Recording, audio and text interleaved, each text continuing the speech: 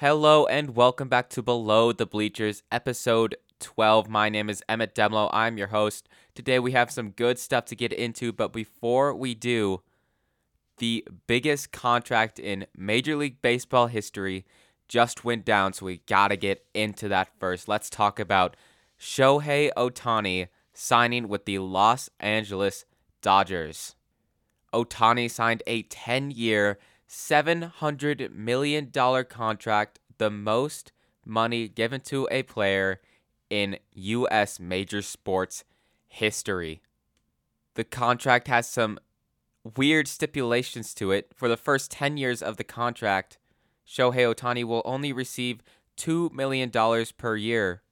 But for 10 years after that, from 2034 to 2044, Ohtani will receive $68 million per year from the Dodgers, deferring that money in order to allow the Dodgers to have more room now to sign more stars and get help for this team.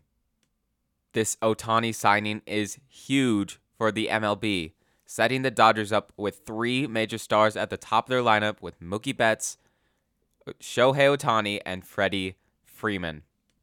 The Dodgers will also get help in the rotation when Shohei Ohtani returns to the mound in 2025. Something to take away from this, if Shohei Ohtani's contract was actually $70 million per year, would that the Dodgers' second half of their lineup, which includes a bunch of younger stars that aren't really fleshed out as much, would struggle a lot because they wouldn't have a lot of help. But since Ohtani's contract is deferred over time, the Dodgers have a lot of room to get help for their team, not only in their lineup, but more in their rotation. They could go after Yamamoto, the starting pitcher from Japan, maybe even trade for Tyler Glasnow from the Rays. Those are two targets the Dodgers have been looking at a lot recently. Ohtani will now get a chance on a true playoff contender and try to get the World Series ring he's been searching for years in this league.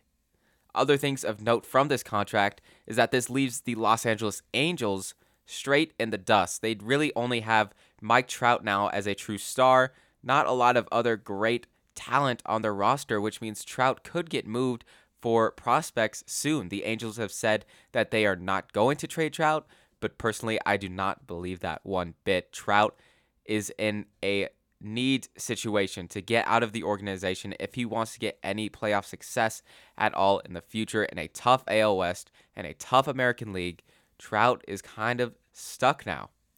One more thing of note from this saga: before he signed with the Dodgers, there was a lot of speculation that the Toronto Blue Jays would get Shohei Ohtani. Obviously, that did not happen, and so now Toronto is left in the dust as they look for more help for their lineup. A couple names of note for Toronto as they search for more help: Cody Bellinger, Jorge Soler. Those are both names that have come up for the Blue Jays, but they still need offensive help after they thought they were going to get the star Shohei Ohtani. All right, obviously there was a lot to take away from the Ohtani contract, but more crazy happenings have been going on in baseball, including a major trade. Juan Soto, star of the San Diego Padres, was moved from the Padres to the New York Yankees in a huge swap for both teams. In the trade, the Yankees got Soto and outfielder Trent Grisham, and the Padres got a list of veteran starters and catchers. They got starter Michael King, Randy Vasquez, Johnny Brito, and prospect starter Drew Thorpe, as well as catcher Kyle Higashioka. Drew Thorpe is the Yankees, or was the Yankees' top pitching prospect, and now will help the San Diego prospect rotation. Michael King was on a heater at the end of last season. However, he did not make the playoffs, so it was not able to see if he would keep going. The Padres are looking for that, but he has a lot of potential, still under 30 years old. This was a pretty good trade for both teams, as the Padres got what they wanted and the Yankees got a star in Soto. The Padres were looking to dump money in hopes for more payroll space, and they did exactly that, freeing up a bunch of money, and they got great depth at both battery positions, pitcher and catcher. And the Yankees, although they have a star in Aaron Judge, they get a true help in their outfield with Juan Soto, a guy that hits for average, doesn't strike out a ton. He will help the Yankees a lot in their playoff push as they missed the playoffs last year. They could very well be back very soon. The Yankees were also involved in another trade. They got another outfielder, but this one from a rival squad in the Boston Red Sox. The Yankees traded for outfielder Alex Verdugo. The Yankees sent a couple pitching prospects the Red Sox way. But this helps the Yankees' depth in the outfield, something they struggled with a lot in the past. The last couple of years, their left field spot has been left almost empty, needing a lot of help. But this year, they filled that up with Verdugo and Soto, and the Red Sox get a couple pitching prospects for a guy they didn't see a lot of value from. Moving down the list, there's a ton of free agency and trades still to cover, including a major starter signing with the Arizona Diamondbacks. Eduardo Rodriguez signed a 4-year, $70 million contract with Arizona, giving the Diamondbacks their true second starter to Zach Gallen, and they could still move for another to help bolster their rotation. Rodriguez will finally get a chance on a World Series team again after being on the Red Sox just a couple years ago. However, the past couple years on the Tigers, the team did not see a lot of success. The Diamondbacks can truly compete with top lineups. Still, they're showing that with this signing. They needed rotation help, and they got that in a great starter in Eduardo Rodriguez, who made the All-Star team just last year.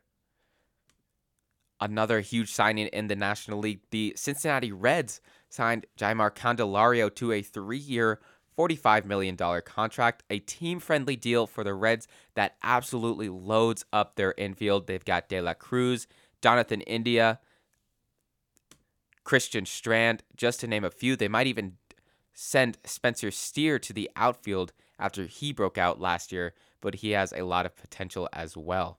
This is huge for the Reds offense as they get another big switch-hitting bat just like Elly De La Cruz. They still need a little bit of pitching to truly contend, but they are moving in the right direction with a young squad and Candelario, who is a great veteran pickup. Another trade to talk about, the Mariners sent outfielder Jarred Kelenic to the Atlanta Braves, giving the Braves plenty of outfield depth with a power player. Kelenic really broke out last year after a couple struggling seasons early in his career. However, last year was very good for him on the Mariners. Being in this Braves lineup will be a great spot for him. He won't get all the starting time, but he will get plenty of chances on this Braves team. The Braves also get a ton of depth. They've got Rosario and Acuna already in the outfield. They needed a little more, and they got that in Jarred Kelenic. With this trade, I'm not totally sure what the Mariners are doing. A couple weeks ago, we talked about how the Mariners sent Eugenio Suarez to the Diamondbacks. So this is now 2 starting players that the Mariners have sent away, which is the opposite of what they need. Their rotation is fine, but their lineup struggled a bit last year, especially down the stretch. And now they're not getting a lot of return for these trades. I'm not sure if the Mariners see a free agent signing on the horizon, but it'd have to be a star to move their team in the right direction. They are on the downturn right now, and they're not giving themselves a lot of help. Going back to the Braves, they were not done trading. They traded with the Los Angeles Angels, grabbing infielder David Fletcher. Fletcher is a solid contact hitter and also great for the Braves' depth for their infield. Fletcher struggled last year, but he was pretty good in 2022, and the Braves get some bench help here. The Braves sent first baseman Evan White the Angels' way, a solid prospect for the Angels in return. Going back to the American League, the Baltimore Orioles get some help for their bullpen by signing Craig Kimbrell to a 1-year deal. Kimbrell as many saw, was a liability in the postseason last year. However, the Orioles absolutely needed pitching depth, especially in their bullpen. And if Kimbrel can find a way to return the form, if Baltimore can figure out a system for him, it could be very good for the Orioles, as Bautista does not have a timetable yet to return to their bullpen. If Felix Bautista does return to the Baltimore bullpen, they are set up with 3 great end of the lineup pitchers with Kimbrel, Yenier Cano, and Bautista. Staying in the same division, going back to the Red Sox traded for outfielder Tyler O'Neill from the Cardinals. The Red Sox in this trade get a power outfielder, which was a need for them.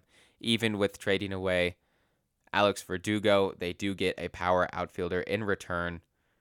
O'Neill can get a fresh start after struggling over the past couple of years. He was great in 2021, and he has amazing tools. He has great speed and great power. He just needs to put it together.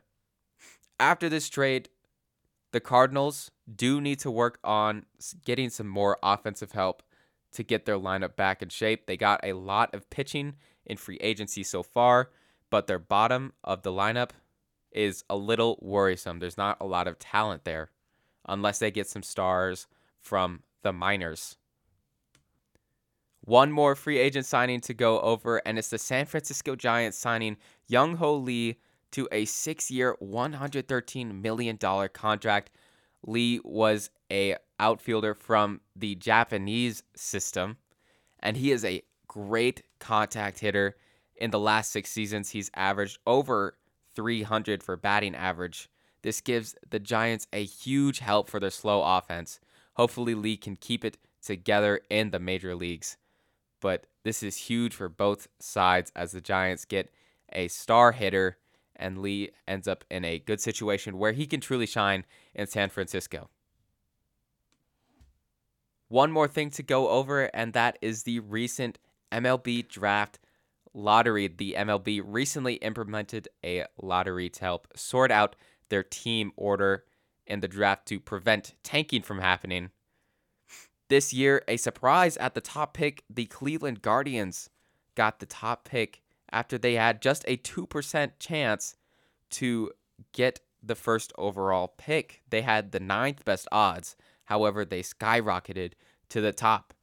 The Reds also skyrocketed to the top of the order. They get the 2nd pick. Unfortunately for the Oakland Athletics, they had the highest odds to get the 1st pick. However, they will slide to 4th. The Colorado Rockies get the 3rd pick, and another huge slide. The Yankees and Padres will slide to 25th and 26th, respectively, after some payroll punishments. All right, with that flurry of recent news out of the way, let's move on to the meat of this episode. Last year, the Diamondbacks and Rangers both came out of the bottom of the league to surprise the MLB and get to the World Series. Anything can happen at any time in the MLB. It's a long season. Bad teams from years past can make jumps into the future very quickly. Today, I want to highlight 4 teams that I think could do the same next year. Some young squads that have the potential to make some noise and possibly even get to the playoffs next season. Some teams are just straight up bad, like the Athletics and the Rockies, and I don't see them moving in any sort of way, but some teams have been in the cellar of the MLB for quite a long time, and they do have a chance next year. First off, I think the greatest of these 4 teams, the Detroit Tigers. The Tigers have really not been competitive since their World Series runs in the early 2010s. However, last year they made some huge strides, finishing 78 and 84, just 6 games below 500. They were a tough team to beat, especially within the division. They were 35 and 17 against the American League Central last year, which makes me look towards this year, seeing they could make some noise in that relatively weak division. Their team has had a pretty steady prospect drive led by the resurgence of Spencer Torkelson, as well as great play from Riley Green and Kerry Carpenter, which gives their lineup, which has been bad for a long time, a lot of hope. They've got a bunch of money on the books for Javier Baez, but if they could move him off of their lineup, they could be young and quick to move up the rankings. They were pretty good in clutch situations, finishing 21-20 last year in one-run games, a mark that was better than good teams such as the Minnesota Twins, Texas Rangers, and Tampa Bay Rays. This offseason, they've also made a couple subtle free agent signings that could very well help their cause next year. They signed starting pitcher Kenta Maeda. He has been a solid veteran and could get them a bunch of wins out of their rotation. They also signed relief pitcher Andrew Chaffin to bolster their bullpen. They could be a tough team to beat next year, especially with manager AJ Hinch at the helms. He led the Astros to their 2017 World Series appearance and could very well move the Tigers in the right direction as well. They've got a bunch of good going on in the organization. As with all of these young teams on this list, there are a couple prospects I'd like to look at because of how they could impact the major league system. These are not prospects that are still in rookie and single A ball, but rather prospects that are on the doors of the MLB and could make a difference very soon. For the Tigers, I look at Colt Keith and Jace Young. Colt Keith is in AAA right now, and Young is in AA, but moving up the ranks very fast. Both are in the upper ranks of the minor leagues, as I said, and can contribute heavily on offense. Young made quite a difference in AA last season, finishing with top marks in batting average. They also have in their system the third overall pick from last year, Max Clark, and although he won't be there for a while, Keith and Young could make a difference on the Tigers' offense very soon, something which they very much need. Bottom line with the Detroit Tigers, if they play at a high level, which they are capable of as they showed in stretches last year, they could take advantage of the relatively weak American League Central and maybe even sneak into the playoffs, a lot like the Miami Marlins did last year. All right, moving on. Moving over to the National League. Let's look at the Pittsburgh Pirates. I think of the Pittsburgh Pirates next year a lot like I thought of the Cincinnati Reds last year. The Reds surprised a bunch of teams and fans last year by scratching on the door of the playoffs. They have a lot of young talent at almost every position and have a lot of talent flowing into their ranks. I look at the Pirates almost the same way next year. Their lineup is full of a bunch of young talent. I think O'Neal Cruz, who was lost last year to injury, but he is superhuman. I look at Mitch Keller at starting pitcher, Quinn Priester, who struggled a little bit last year, but has shown in the minors at least that he is capable of very promising outings. They've got catcher Endy Rodriguez, all-star third baseman Brian Hayes, who won a Gold Glove. First overall pick just from a couple years ago, Henry Davis has already cracked the big league roster, and Jack Sawinski led the team in home runs last year, not to mention veteran Brian Reynolds still playing center field for the Pirates. They've got a bunch of potential difference makers on this team if they show up day to day.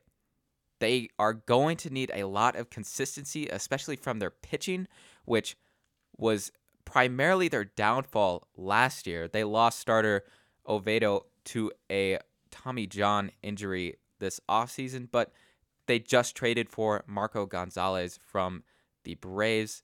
He could be a difference maker for them later this season once he returns from injury. The Pirates also have a couple prospects to watch for the long run. First overall pick from last year, Paul Skeens is making a very quick rise to the big leagues. He's already up to AA after splitting time between many different ranks of the minor leagues. Last year, he could be on the major league roster early this year. I'm talking May and June if he moves through the system fast enough, which the Pirates want him to. And then one of their younger prospects, Termarr Johnson, a second baseman, has been one of the best hitters in the minor leagues, especially in the lower ranks.